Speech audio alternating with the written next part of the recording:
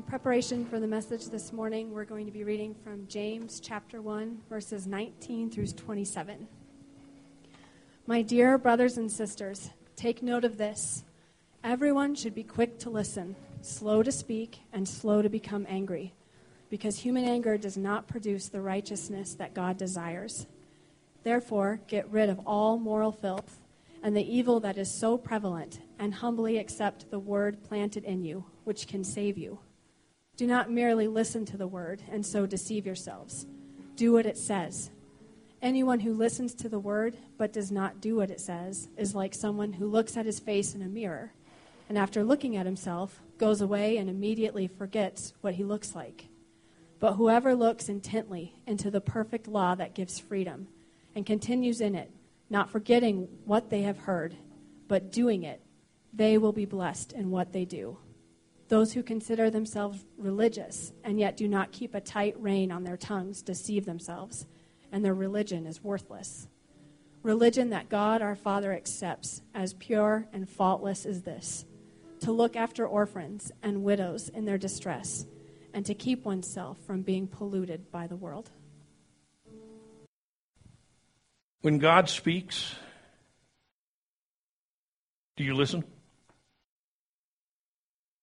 Do you hear what he's trying to say to you? Is the door open? Or have you effectively closed the door? This is James' message for us this morning. He brings us to the Word of God and what proper listening to God's Word really involves. What it takes, what it means, what it does.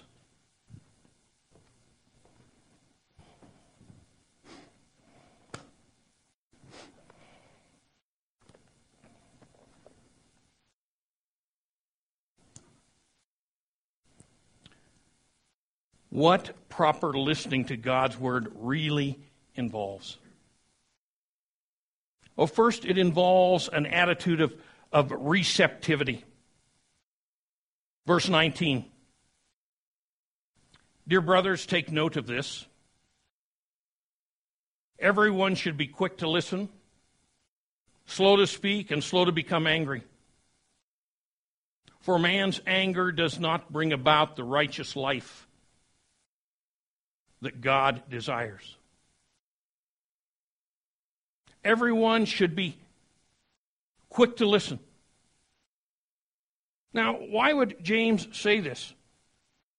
Well, he says it because we're usually not quick to listen. We're quick to do any number of things, but not to listen to his word.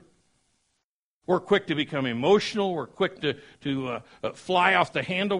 We're quick to be superior-minded. We're quick to be judgmental. Quick to be, you fill in the blank.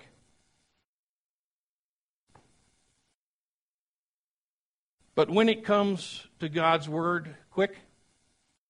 No, not usually. This was true back then, and it's true today. I can't tell you how often I've heard people say, I don't get anything out of reading the Bible. I can't make head nor tails of it. Don't bother me with it because I just don't get it. I'll come to church. I'll do the religious thing. But the Bible, no, seriously. Not for me. Well, folks, if you haven't figured it out yet,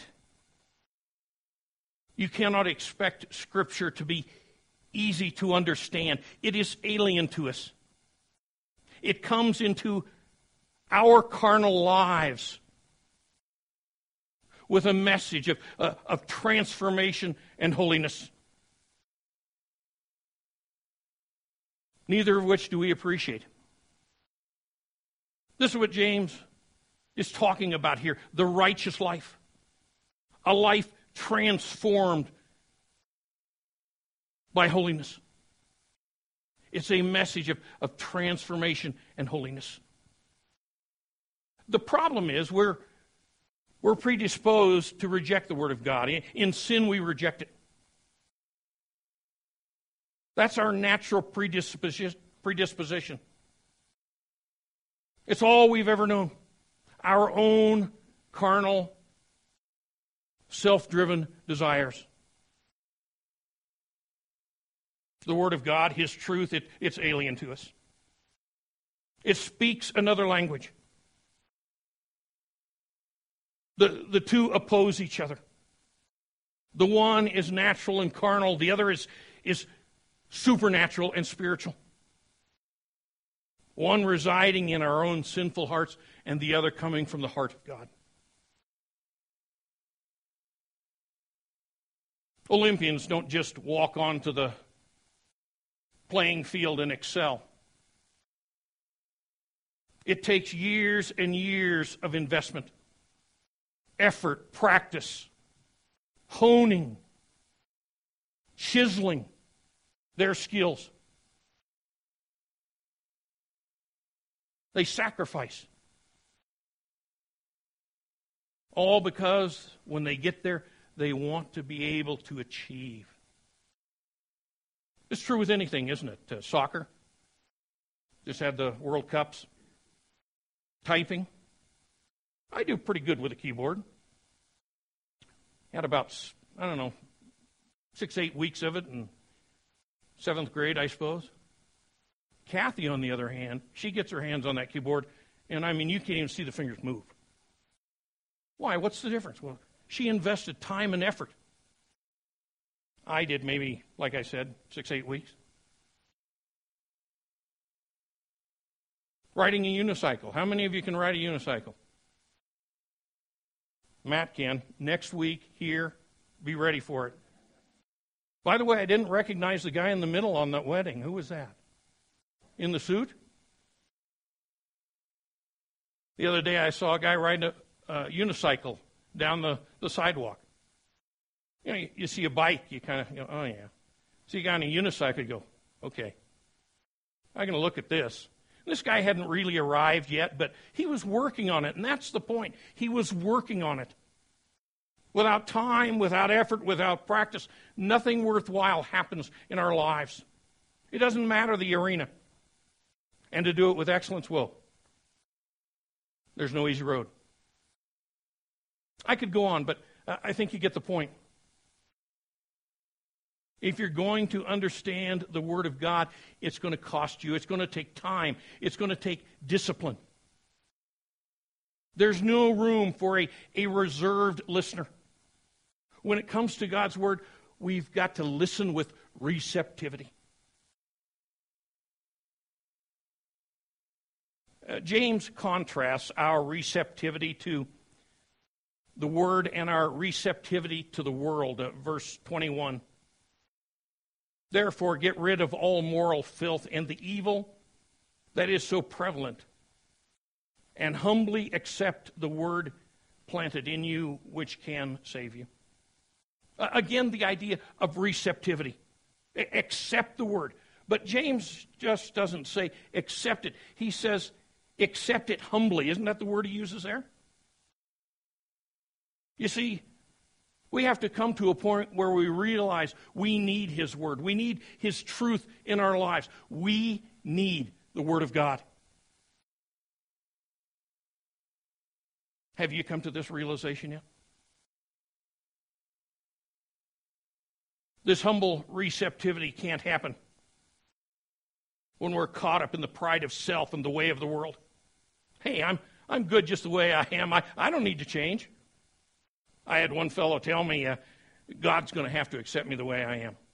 This is who I am. This is what I am. And anybody who wants a relationship with me, they're just going to have to accept me the way I am.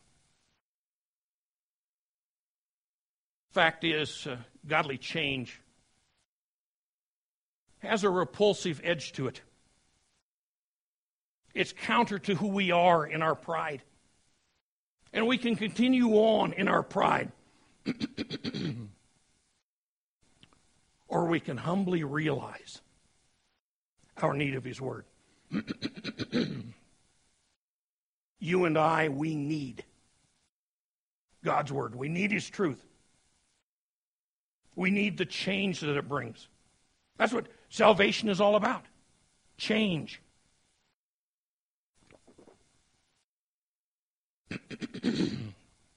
And this is exactly why James puts the Word of God against the backdrop of the world. You see, even in James's day, the world had a magnetic appeal. It pulled on people's affections. It attracted them. But it's a wrong attraction, a fruitless attraction. And it's an attraction that moves us away from God. Will H. Houghton offers this bit of advice. Heed the exhortation of the one who with all the passion of his heart urges you to lay hold of the Bible until the Bible lays hold of you. That's good, isn't it? Lay hold of the Bible until the Bible lays hold of you. This is the passion of James' heart for us. What is it that has a grip on you? The world or the Word? The one brings you to God, the other further distances you away from Him. Moving to the next paragraph, we see that it wraps itself around the idea of obedience. If you spend much time studying God's Word, you know that it's so interlinked with obedience. Faith and obedience are linked. Here's an example of what I'm talking about, verse 22. Do not merely listen to the word and so deceive yourselves. Do what it says. Those words, do what it says. That's obedience. That equals obedience. Another premise that may not sit well with us. But it is what we're called to do in faith, in our faith to Jesus Christ. Believers are to be obedient, obeying the Word of God. Why? Because it's what brings His blessing into our lives. Most people, said Mark Twain, are bothered by those passages of Scripture which they cannot understand. But as for me, I've always noticed that the passages of Scripture which trouble me most are those which I do understand. Do not merely listen to the word and so deceive yourself. Why does James say that? Deceive yourselves. Because we're into playing religious games. We love religious games. We love it with the church. We love it with Him. We love it with His Word. Attracted to the world, deceived. You and me? Really? Yes, this is who James is talking to. You and me. He's not talking to the world. He's not talking to the people out there. He's talking to us in here. Do not be deceived. Do not be led astray. Let the Word of God lead your life. Dr. James C. Denson tells about when he was visiting the British Museum. He says, I stood there before two of the most ancient biblical manuscripts in the world, moved nearly to tears. Behind me, hundreds of people gaped at Beatles memorabilia in the adjacent display area. You got the picture? Hundreds of people, one man. Those clamoring for the way of the world, one man standing before the Word of God. Question. Which group would you be in? Pretty heavy, isn't it? James's theology is heavy. It comes right down here to where we live. It always does. Why? Because down here is where theology is important.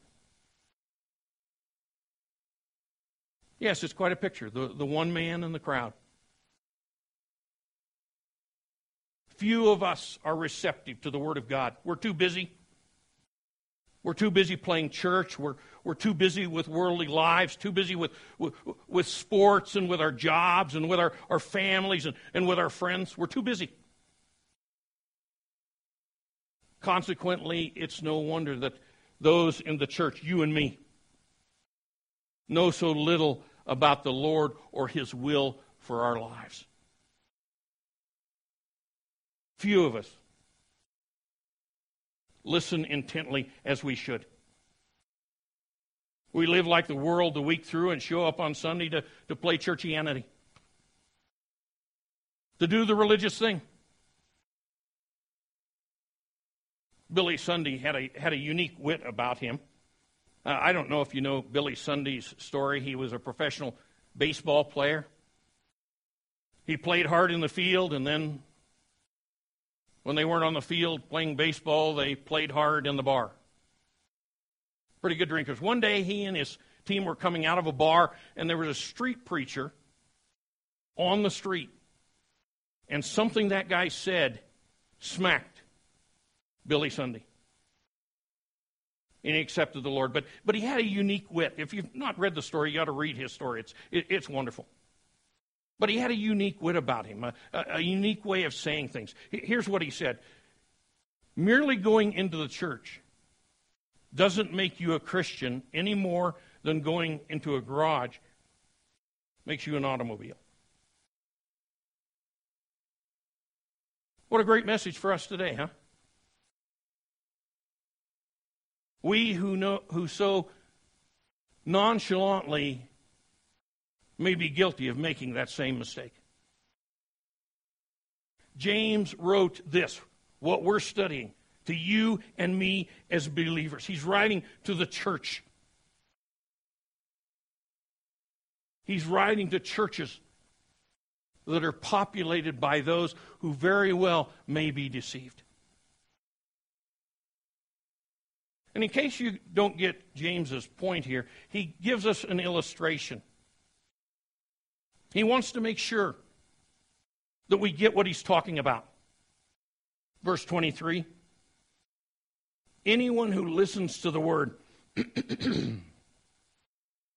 but does not do what it says is like a man who looks at his face in a mirror, and after looking at himself, goes away and immediately forgets what he looks like. I don't know, some of us that might be a good thing. I don't know. But forgets what he looks like. But the man who looks intently into the perfect law that gives freedom and continues to do this, not forgetting what he has heard, but doing it, he will be, what? Do you see that word? Blessed in what he does. There are those who look in the mirror, and I suppose they're like Fonzie. They go, hey. Paul's going to scold me for an old illustration. But they look and they go away and they don't do anything about what they see. They show up and they leave the same way. There are those who are like that in the church, aren't they? Sunday after Sunday, they show up. And the change is only marginal. But there are those who realize. They look at themselves in the mirror of the Word, and they realize they need a change. They need to make corrections. They're changed by the reflection of God's Word. You see, God's Word was given to change us. Salvation is all about change. Jesus came to die to do something about our sin. He died to free us from the sin that condemns us and the sin that controls us. He died to transform our lives with His blessed truth. The question for us takes us right back to where James started, doesn't it? Are you receptive? Allowing God to work His ends in your life, obeying what He brings to your attention? You may be wondering what this obedience looks like. what God expects from you, well, James doesn't leave you hanging here either. Look at the third paragraph, beginning in verse 26. If anyone considers himself religious, there we are. That's you and me, isn't it? That's us. If anyone considers himself religious and yet does not keep a tight rein on his tongue, there's that word again, he deceives himself and his religion is worthless.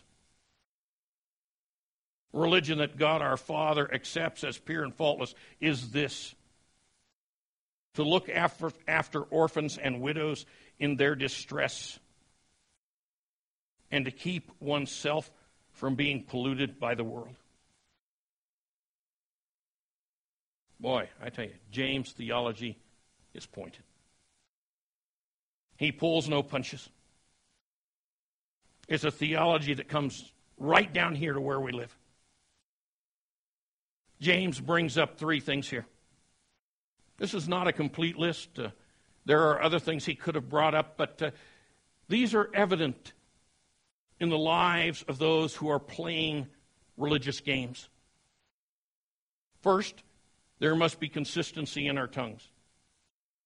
The tongue is a barometer of who we are. James writes that we need to bridle our tongues. We need to keep a tight rein on our tongues. So the question is, do you or do you not keep your tongue in control? Verse 26, if anyone considers himself religious and yet does not keep a tight rein on his tongue, he deceives himself and his religion is worthless. Now, I suppose when most of us read this, the idea of profanity comes to mind, but that's not really what James is talking about here. He's using tongue in a larger context. Things like gossip, things like lying, things like disrespect, things like rebelliousness, vanity.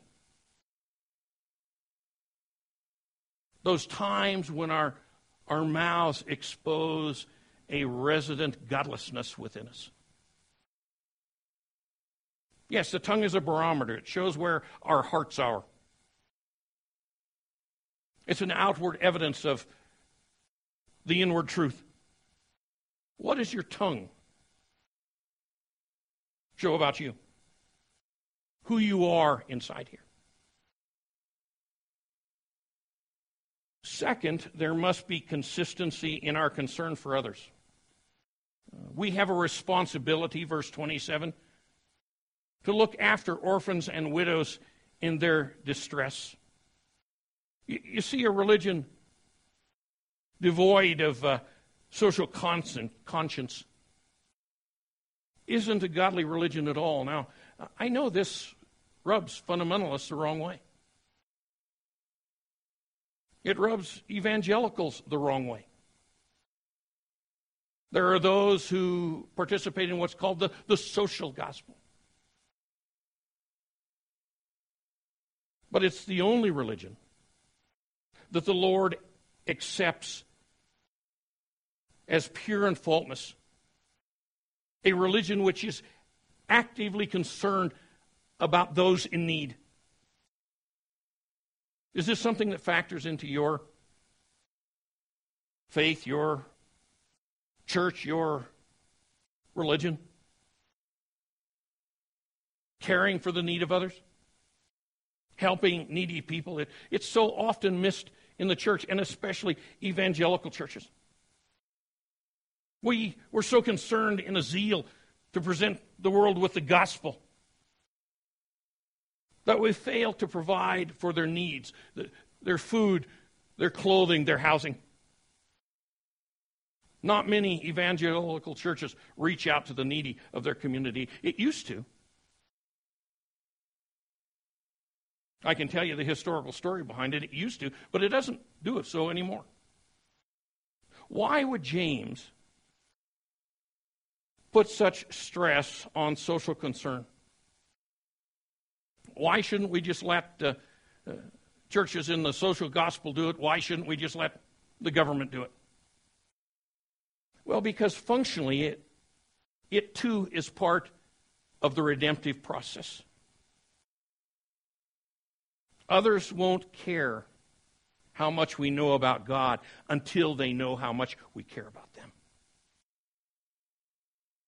Do others, needy people, know how much you care about them? Third, there must be consistency in our personal holiness. Verse 27 towards the end. And to keep oneself from being polluted by the world. This draws us right back to verse 21, doesn't it? Therefore, get rid of all moral filth and the evil that is so prevalent, and accept the word of God planted in you, which can save you.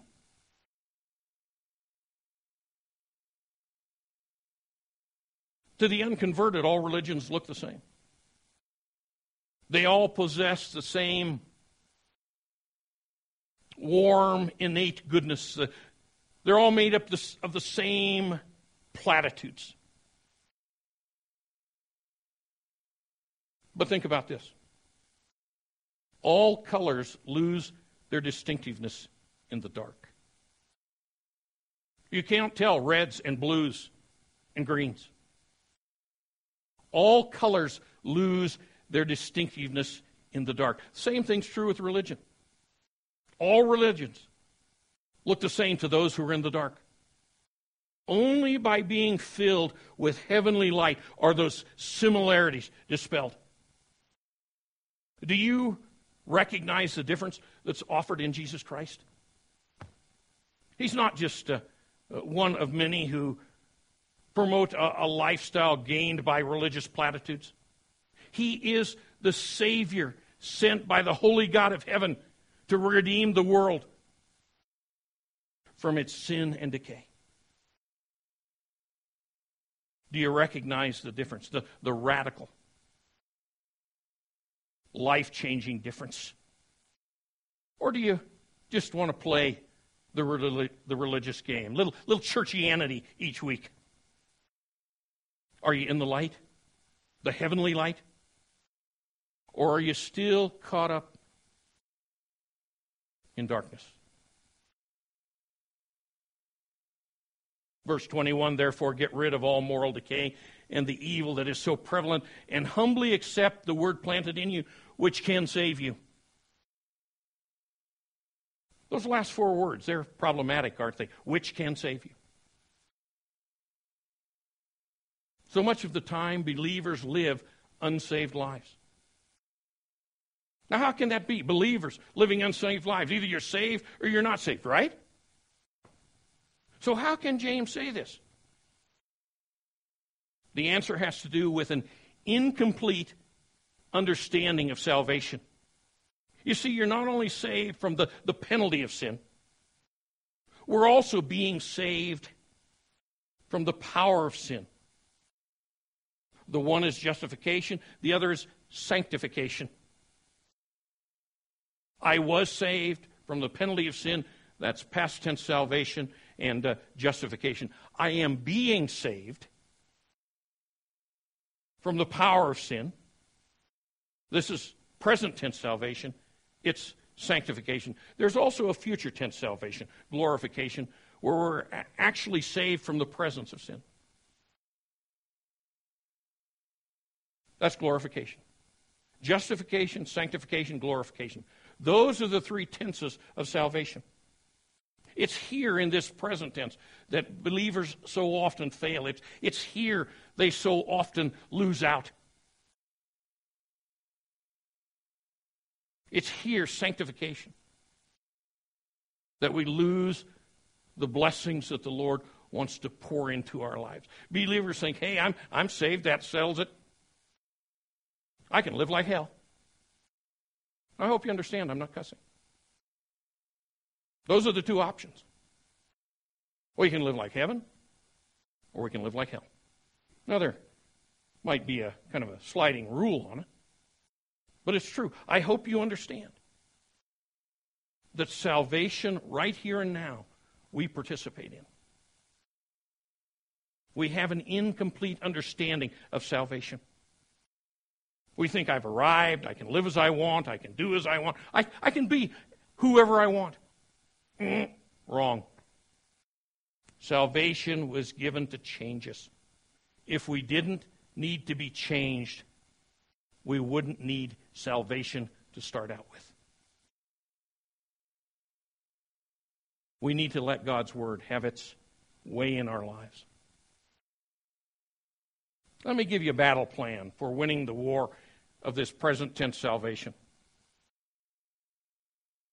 First, get into the Word. Second, get into prayer. Third, get into the church. Now, I'm not being overly simplistic here. Get into the Word. Allow it to transform you with its truth. Study it. Meditate on it. Grow in it. Take hold of the Word until it takes hold of your life. Go to prayer. Enact with God about the struggles you have. Prayer is not a religious thing. It's a relational thing. Write that down. Prayer is not a religious thing. It's a relational thing. Get real with God. Your sins, the things that hold you down, talk to God about it. He doesn't want to hear religious platitudes. He wants to talk about who we are and what His Word is doing in our lives.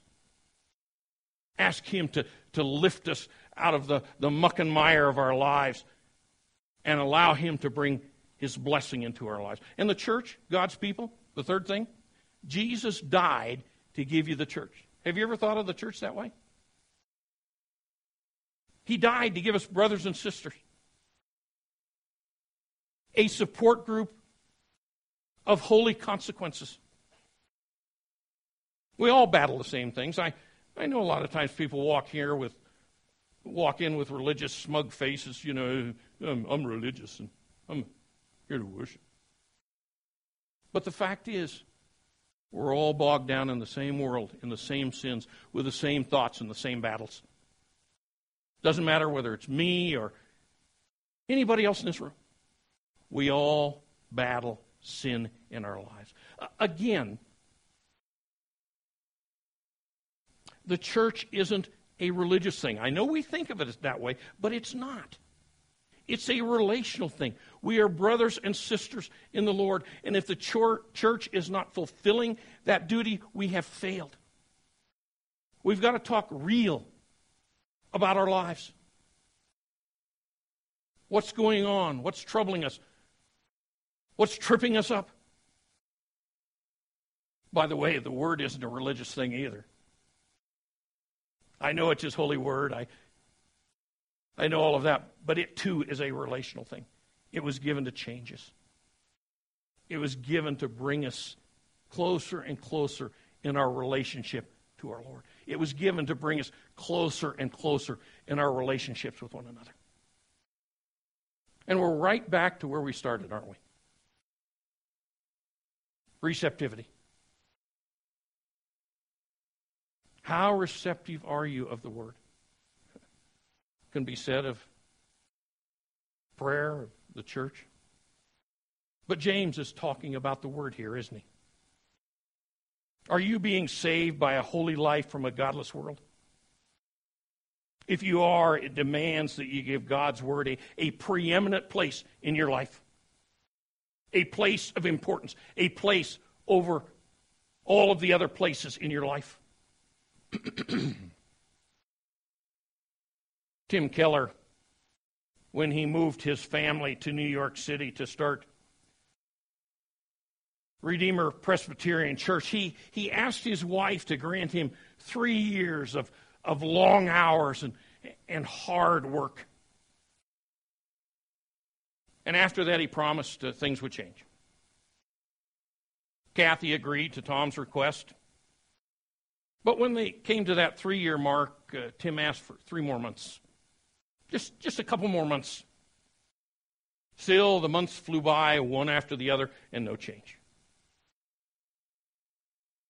And although Kathy was patient and restrained, she felt she had to get Tim's attention.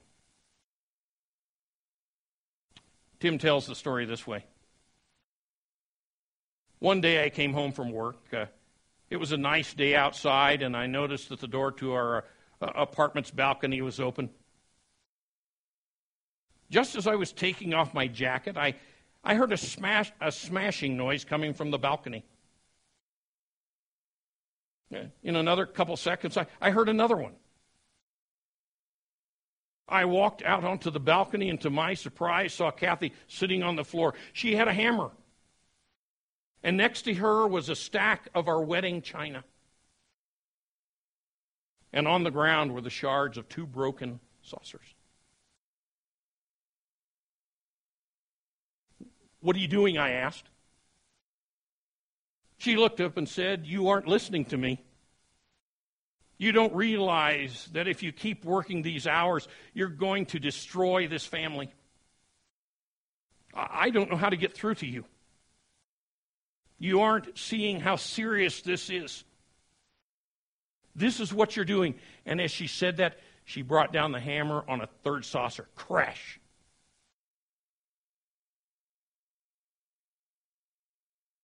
I sat down trembling, tells Tim Keller. I thought she had snapped. I'm listening, I said. As we talked, it became clear that she was intense and laser focused, but not out of rage or out of control emotionally. She spoke calmly but forcefully.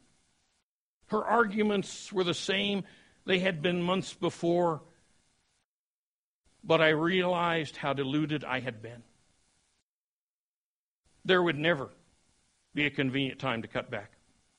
I was addicted to the level of productivity I had achieved. She saw me listening for the first time, and we hugged. Finally, I inquired, "When I first came out here, I thought you were having an emotional meltdown. How did you get control of yourself so fast?" With a grin, she answered, "It was no meltdown. You see these 3 saucers?" I nodded. "I have no cups for them. The cups have been broken for years. I had 3 saucers to spare. I'm glad you sat down before I had to break any more."